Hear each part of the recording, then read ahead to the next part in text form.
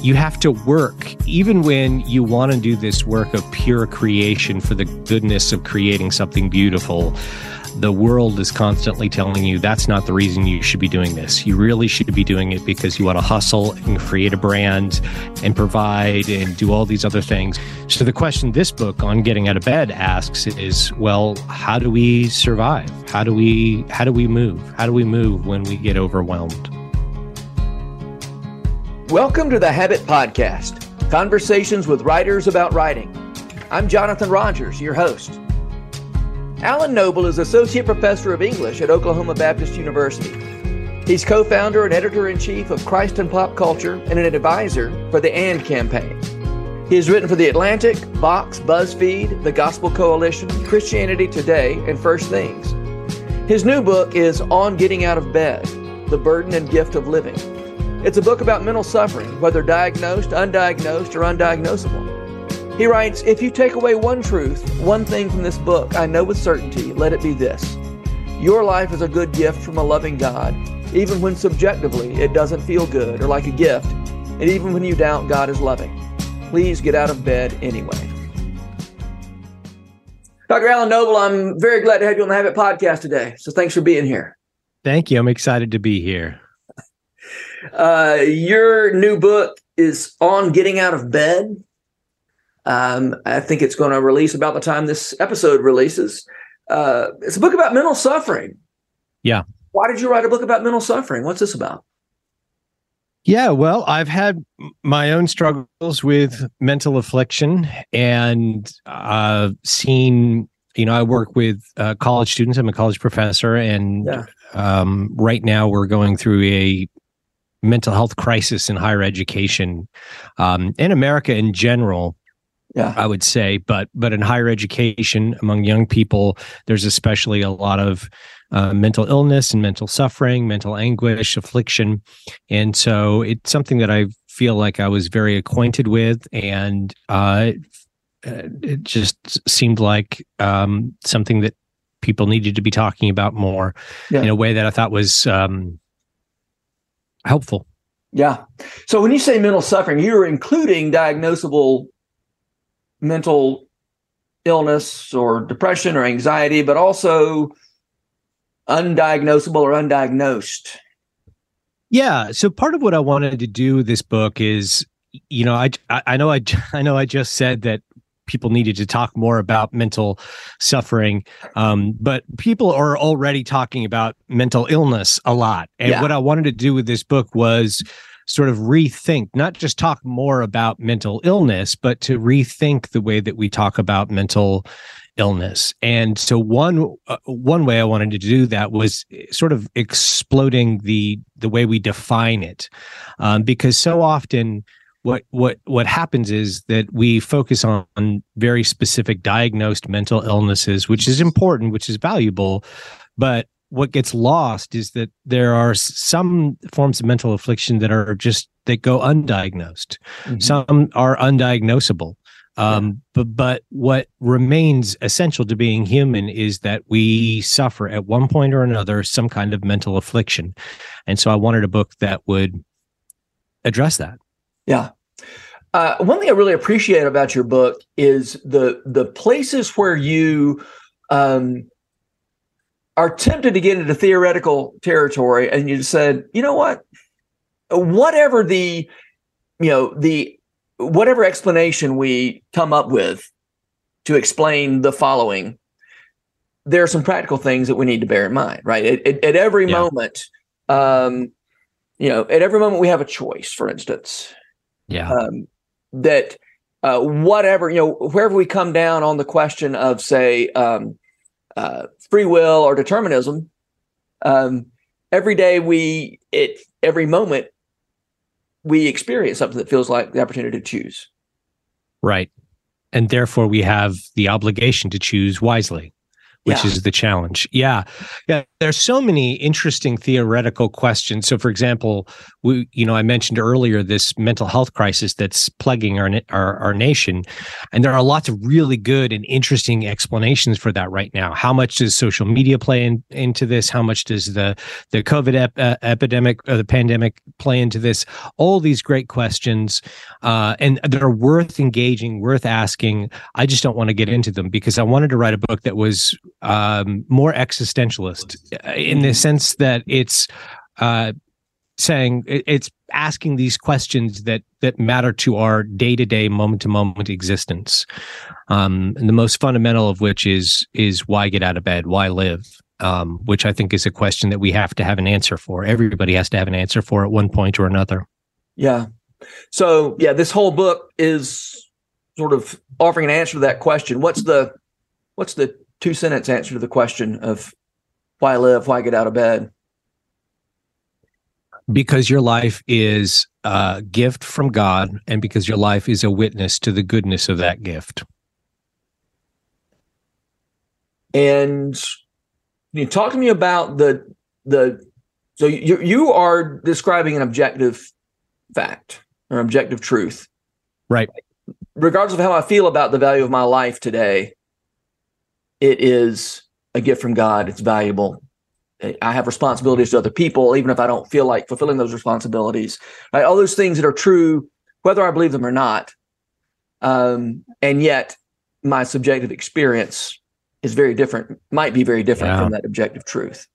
Yeah, particularly when you're going through a period of mental affliction, your mind gets murky.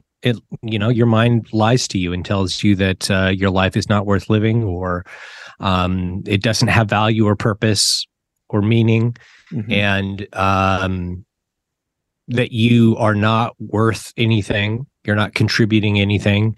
And what I try to argue in this book is that, or part of what I'm arguing in this book is that we have obligations that we didn't ask for, we didn't sign up for, we didn't ask to be a witness to the goodness of creation, but your life is a witness to the goodness of creation.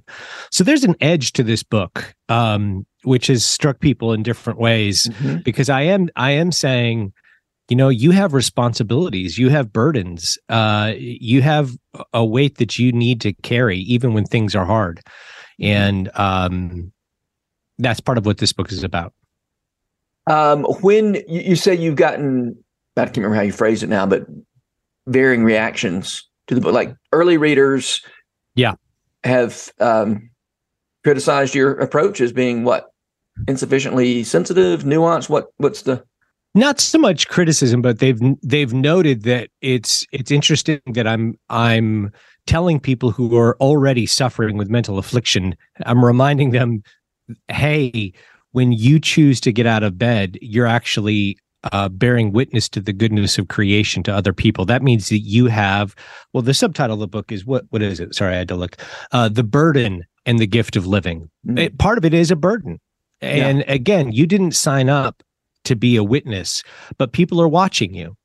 And they're watching you when you're going through periods of depression or suffering or sadness or anxiety. And the way you respond is going to communicate something about the goodness of life to them. Yeah. And so some readers have noted, wow, you're really putting on, that's an additional obligation that you're reminding people who are already struggling. And my response has been, that's true, but when you're going through a period of mental affliction, one of the things that you feel or tend to feel is that your life lacks purpose. Yeah. And so part of the gift of this is that you get to remember, you get reminded that wow, just by getting out of bed, feeding the dog, taking the dog out, caring for your children, making breakfast, going for a walk, you're testifying to the goodness of creation. And that is beautiful. Yeah. You say at one point, I'm paraphrasing, when you are in mental affliction, the world doesn't stop for you. Yeah. And the world doesn't stop needing you. Yeah. Which is a pretty remarkable thing to remember. It feels like it should. When you're in those periods, it feels like the world should stop, and it feels like the world should stop needing you. But that's not what happens. Yeah. And when we remember that, the encouraging thing is that we matter. Very clearly, we matter. Yeah. And I think there's something going on here, when we are willing to align ourselves with a reality that's outside ourselves, good things can start to happen mentally and emotionally and spiritually. Right. Yeah. That's right. We see that our very limited subjective human experience is not the only thing that's true, that there are bigger things, bigger problems, bigger needs, bigger worries than our own. And that's encouraging in a way. It puts our lives into perspective. Yeah. You say early in the book that there's a danger in relying too heavily on the language of mental health. What do you mean by that? That's something that could be taken the wrong way. Yes, it can. Yeah, that's something I went back and forth on, but I wanted to be careful with that because I do repeatedly advocate for the use of psychology and psychiatry. I think both are very beneficial and good. But I also think that it's possible for us to get to a place where we professionalize or medicalize or put our experiences too tightly into a box. And that can lead to several different problems. So, for example, one of them, and this is something that people don't like to acknowledge, but one of them is that you can come to see your mental affliction as part of your identity. And it can become part of how you express yourself. So that you identify with your depression, or you identify with your anxiety, or identify with your whatever it might be. And you are much bigger and broader than your suffering, whatever that suffering might be. So that's one of the temptations, I think. Another temptation is that when we talk too much about mental health, I worry that we're drifting away from the experiential quality to mental suffering, that it's this day-to-day, moment-by-moment experience, not just something that we can objectively describe. And, mental suffering is always internal. It manifests externally sometimes, but it's always an internal, personal, subjective thing. And I think it's important to recognize those qualities, which is what I tried to do in writing this book. Help me understand how the language of mental health takes me away from the experiential fact of suffering. Well, it doesn't have to, but I think it can by objectifying it too much, by putting it into a box, by saying, I have this disorder, I have this illness. That means it has these qualities. I belong to this community. I receive this kind of treatment. And I'm not saying don't get that treatment. I'm not saying don't identify with that community, but I am saying that when we talk so much about in the language of mental health, we can objectify it too much and not talk about the moment by moment experience of, let's say, depression. And that's what I want to avoid. Yeah. And so what alternative are you offering to maybe I shouldn't say alternative to, in addition to the language of mental health? How do you describe the language that you want to add to the language of mental health? So we talked a little earlier about sort of exploding the definition of mental suffering, right? So that's part of what I want to do is I want to acknowledge that, when somebody's going through a period of mental affliction, maybe they could get a diagnosis, maybe they couldn't, but they're still suffering. And that is fundamental to human experience. And so what I want to talk about is the universality of it. This is something that we all experience at one point or another. It looks different, sometimes dramatically different, but mental affliction is a common human experience, and I think that's really important for us to understand and emphasize. And the other aspect of it is that I want to talk about that existential quality, that moment by moment, day by day experience, what it feels like to be in these places, which I tried to capture in the book. Yeah. I think this is relevant. You remark, and this feels like it was cut and pasted out of your last book. It's been a while since I've read your last book, but did you cut and paste some of this? Neither affirm nor deny. But you say, I've got it right here. I can just read it. What if our contemporary society is not actually built for us, for humans as God designed us?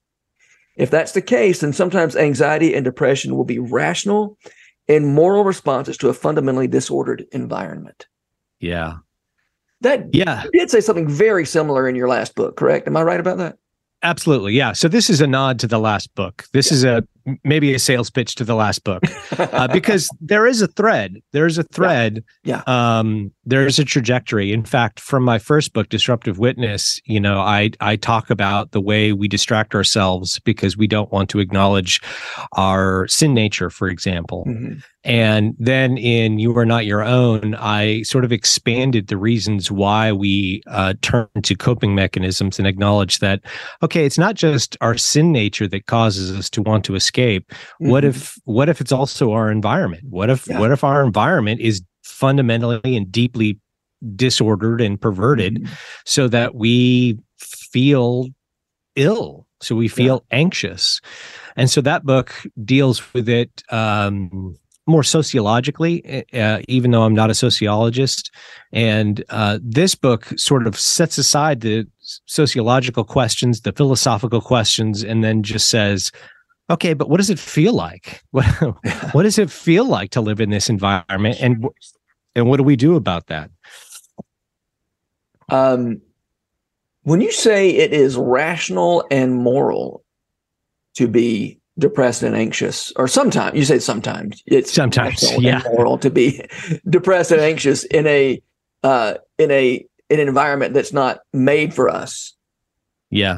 Do you have anything more to say about that? That's a really interesting idea, and I think I think this gets back to the idea of that you're talking about mental affliction beyond the language of mental health. Right.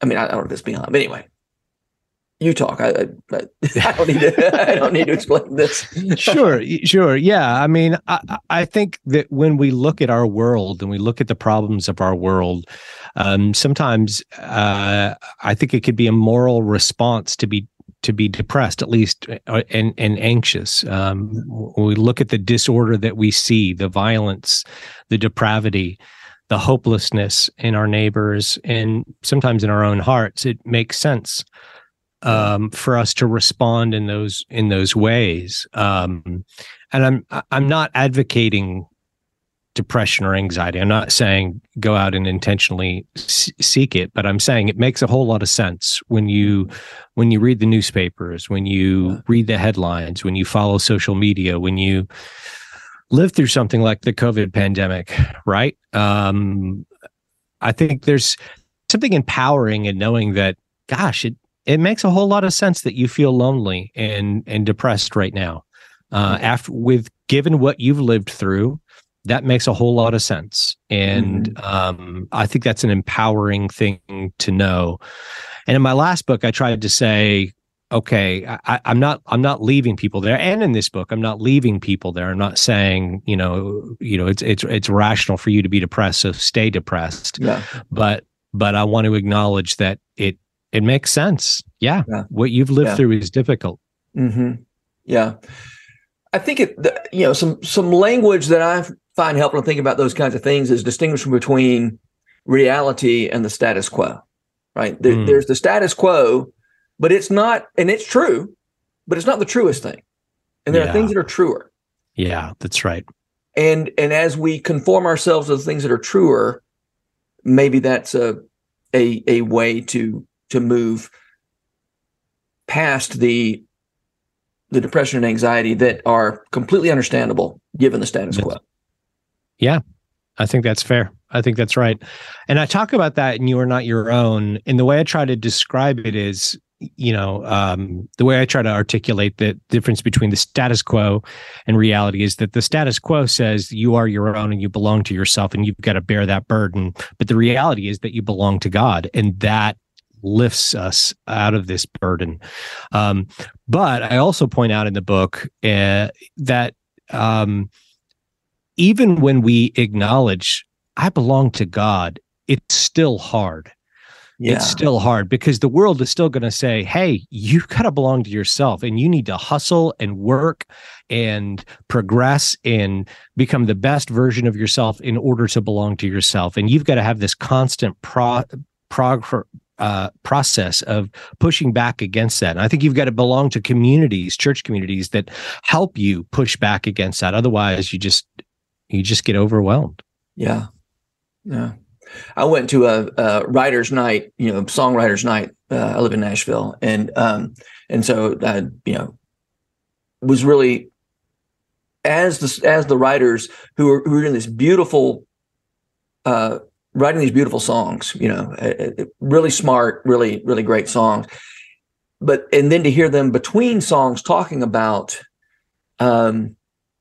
the pressure to, they didn't put this directly, but you could just feel the pressure to define myself by this work that I've done and to find my identity in it. And, or some of it was, and here's the song that bought me a house and it's, which is, what am I getting at here? Even the joy of creating, I guess is what I'm saying, that is fraught, can so easily be fraught with these questions of identity and questions of achievement, competition, idolatry, pressure. Yeah, absolutely. Absolutely. You have to work, even when you want to do this work of pure creation for the goodness of creating something beautiful. The world is constantly telling you that's not the reason you should be doing this. You really should be doing it because you want to hustle and create a brand and provide and do all these other things, which, some of them are good, like being able to buy a house, but there's that competitive. I argue that in You Are Not Your Own that we live in this hyper competitive world, and I think that's I still hold to that belief. I think that's true, and so we're constantly being pressured in these various ways. And so the question this book on getting out of bed asks is, well, how do we survive? How do we move? How do we move when we get overwhelmed? Yeah, I alluded to this earlier, but I'd like to maybe return to it. It's the idea that, you say that the lines between when you're in the midst of mental suffering or even mental illness, the lines between personal freedom and the power of mental illness, between agency and determinism, all these lines can be very murky. Yeah. And there are different theories, as to what is, how free will and determinism work together, whatever.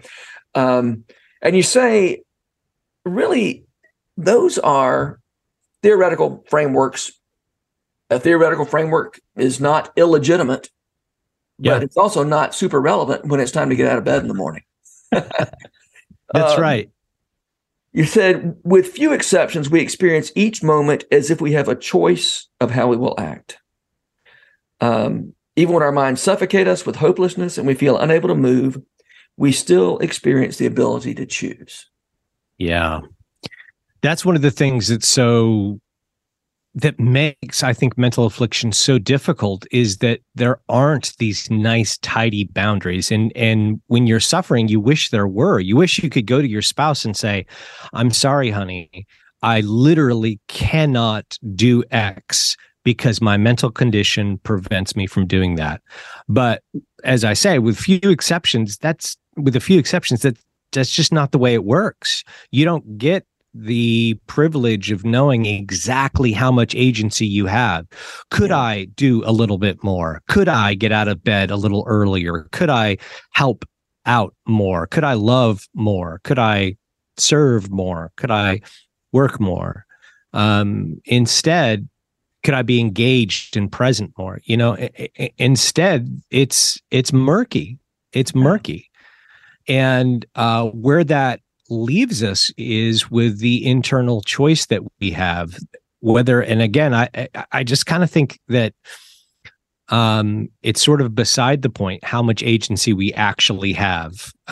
It's a great question, but and this is, I guess, one of the way, to answer your earlier question about the language of mental health, I think this is where maybe sometimes the language of mental health can make us think that there are nice, tidy boxes for things, where the reality is, it's like when you're really depressed, you in the book, I say something like you have more agency to help.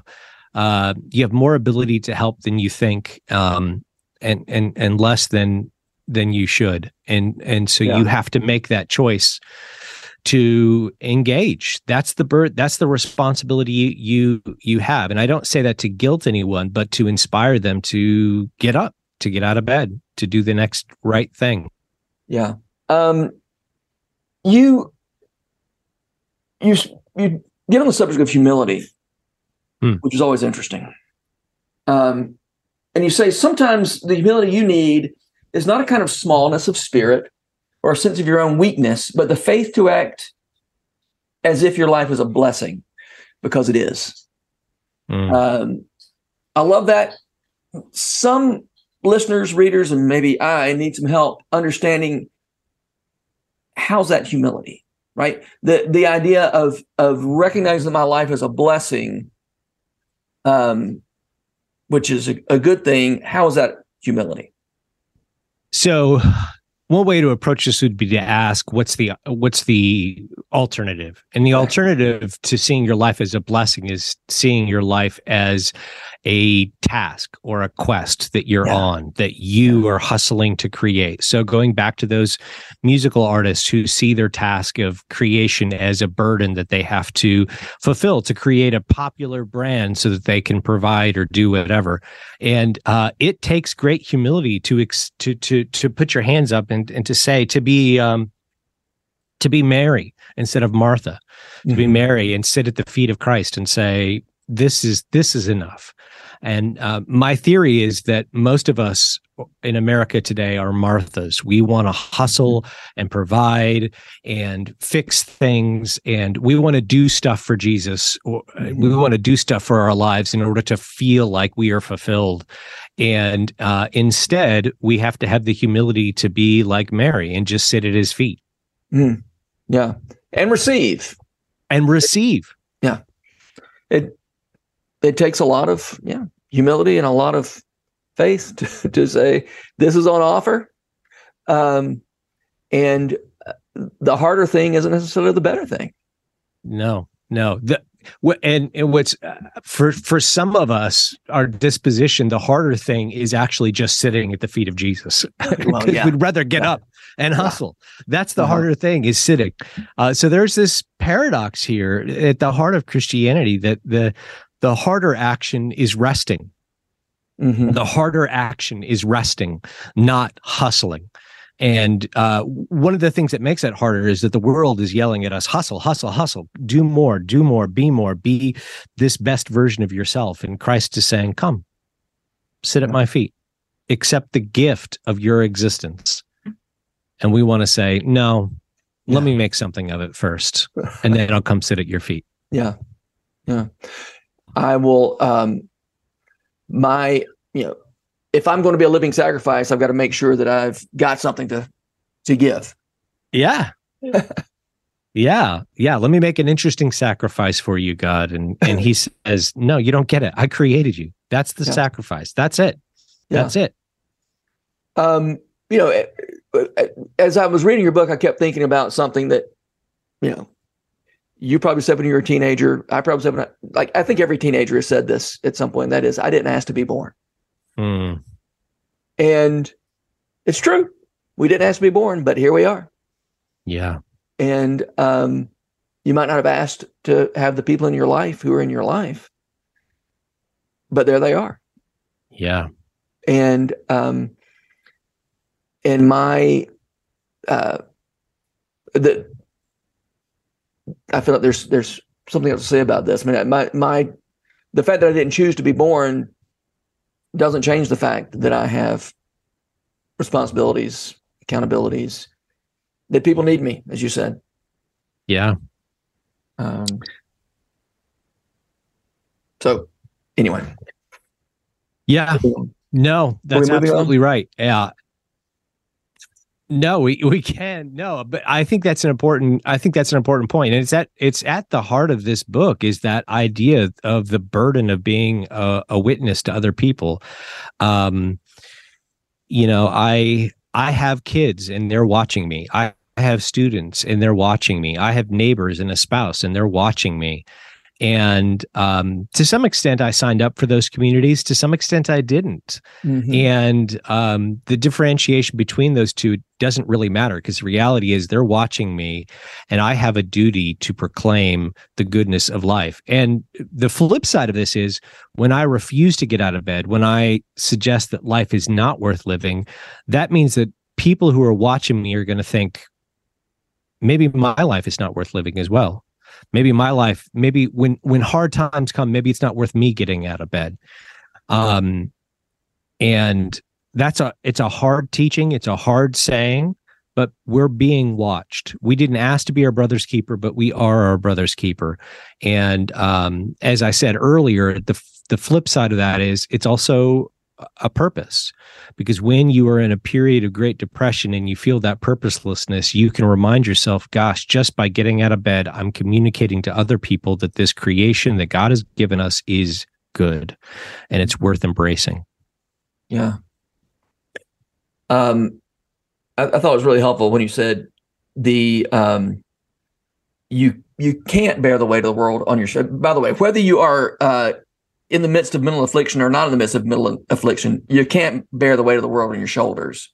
Yeah. And yet, you can't deny the efficacy of your, what you said, the efficacy of your paltry offering of love.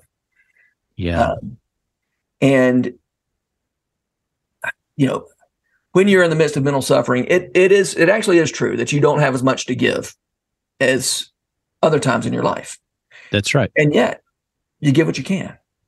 Yeah. And you say that, and I love that reminder that maybe you can give a little more than you thought you can give. That's right. And that you say God is pleased with these paltry offerings. Yeah. And that's, I just felt that is such a practical way of helping people in the midst of mental suffering. And I appreciate you pointing that out. And I'm going to remember Thank you.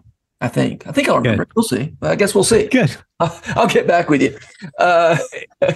If not, you can reread it. It's right there. There you go. And maybe buy another copy at retail. That's but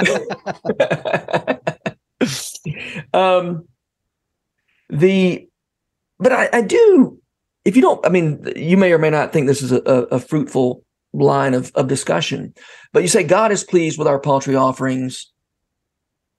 But sometimes the people around us need more than we can give them, right? Our paltry offering. Yeah.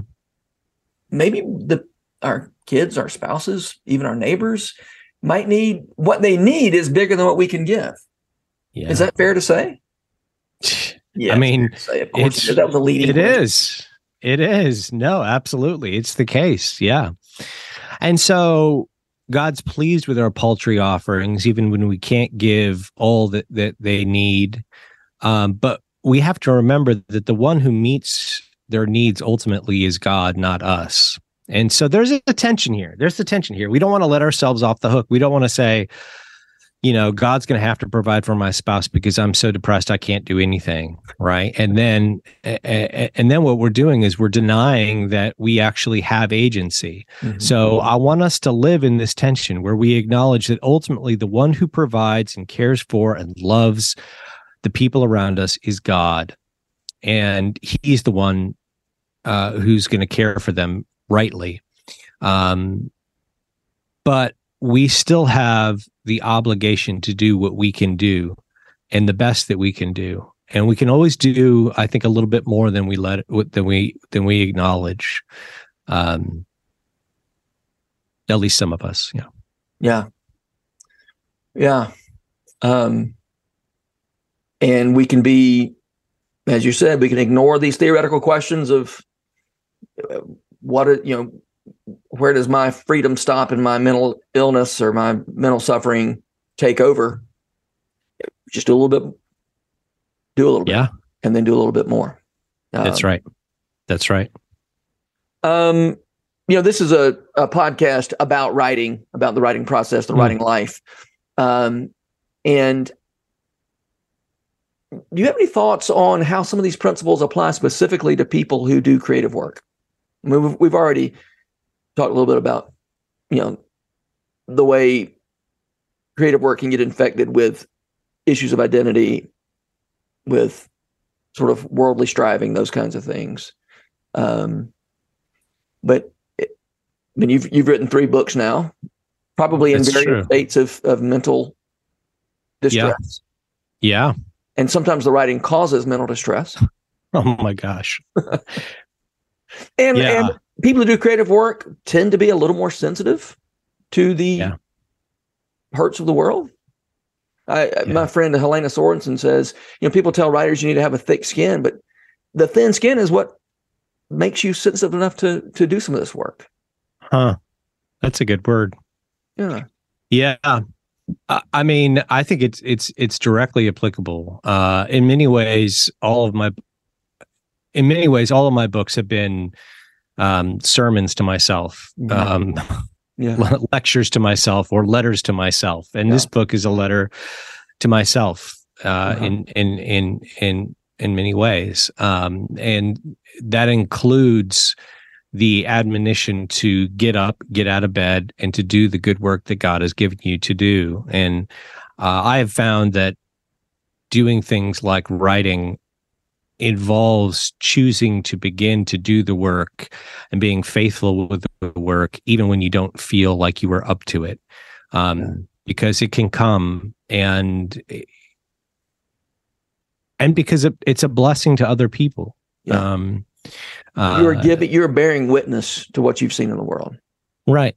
And what's true, and you're giving an account of the hope that's within you.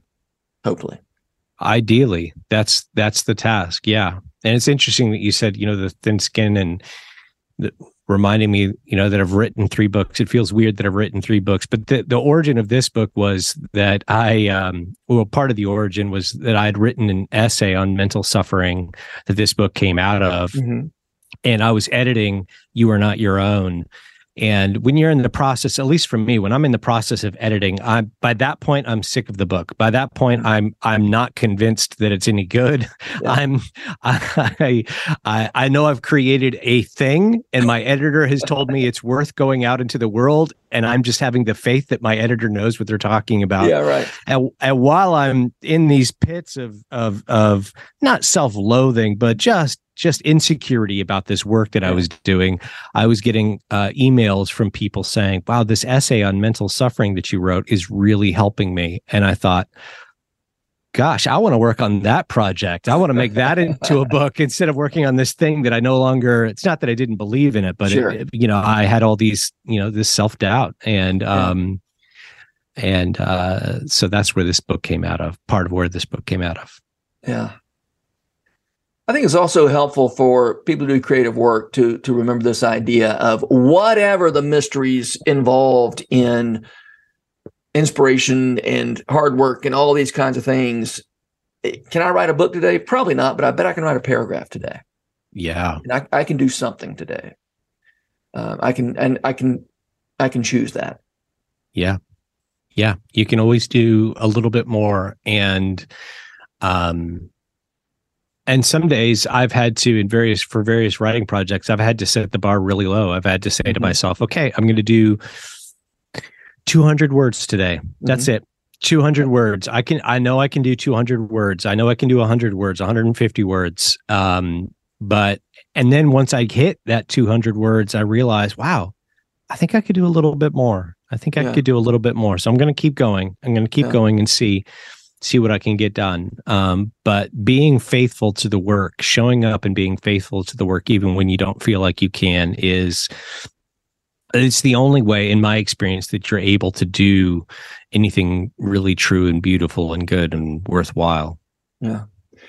And I think it's probably worth noting that as we're talking about doing a little bit more, that can quickly become a some sort of self-defeating. I need to prove myself. I need to do more. But I think it's safe to say, and you can clarify that the only reason doing a little bit or a little bit more is valuable is because these other things are true, right? That life is good. Creation is good, and I'm bearing witness to that. That's right. Yeah. And you do, and I thank you for that warning, that caution. Yeah, because what it can do is it can lead to a shame spiral, right? Where you say, gosh, I could have written 500 words. Yeah. And once you go down that road, you're always going to, that shame spiral is why when I was editing my last book, I was thinking this is not, because in my mind, and that's true with this book too. In my mind, there's this Platonic book called On Getting Out of Bed that is so good. I really wish I could share it with you guys, but I can't in my head. I can do what I can do, and I did what I did, and that's where we are. I have to say, I'd love to see the Platonic version of this, but the version you produced, I find very helpful. Good, thank you. I'm glad. All right, I want to ask you my typical last question, and that is, who are the writers who make you want to write, especially with regard to the things you've been writing lately? Yeah. I think J.D. Salinger is probably the one, especially on Getting Out of Bed. Yeah. I think Franny and Zooey, he has this way of writing these letters between his characters, and in many ways, this book is a way of trying to capture that. Some of his characters really love each other in this and care about each other. I'm thinking of in Franny and Zooey, the Glass family, the relationship between the Glass family. There's just some real genuine love that they have and concern for each other. And I think that was the biggest influence, I would say. Yeah. Really? I think you're the only person ever in almost 200 episodes to mention J.D. Salinger. Yes. I love it. That makes me want to revisit. I've never read Franny and Zooey. Oh my gosh, you're in for a treat. Yeah. And I like Catcher in the Rye just fine. But I'm eager now to check out Franny and Zooey. I have it somewhere. A very ratty version of it that I don't know where I got it. So good. It's the best version. Alan Noble, thanks so much for being here. It's a pleasure to talk to you, and I hope this book, I think it will do a lot of good to a lot of people. So thanks for writing it. Thank you. This podcast is brought to you by The Rabbit Room, where art nourishes community and community nourishes art. And all our podcasts are made possible by the generous support of our members.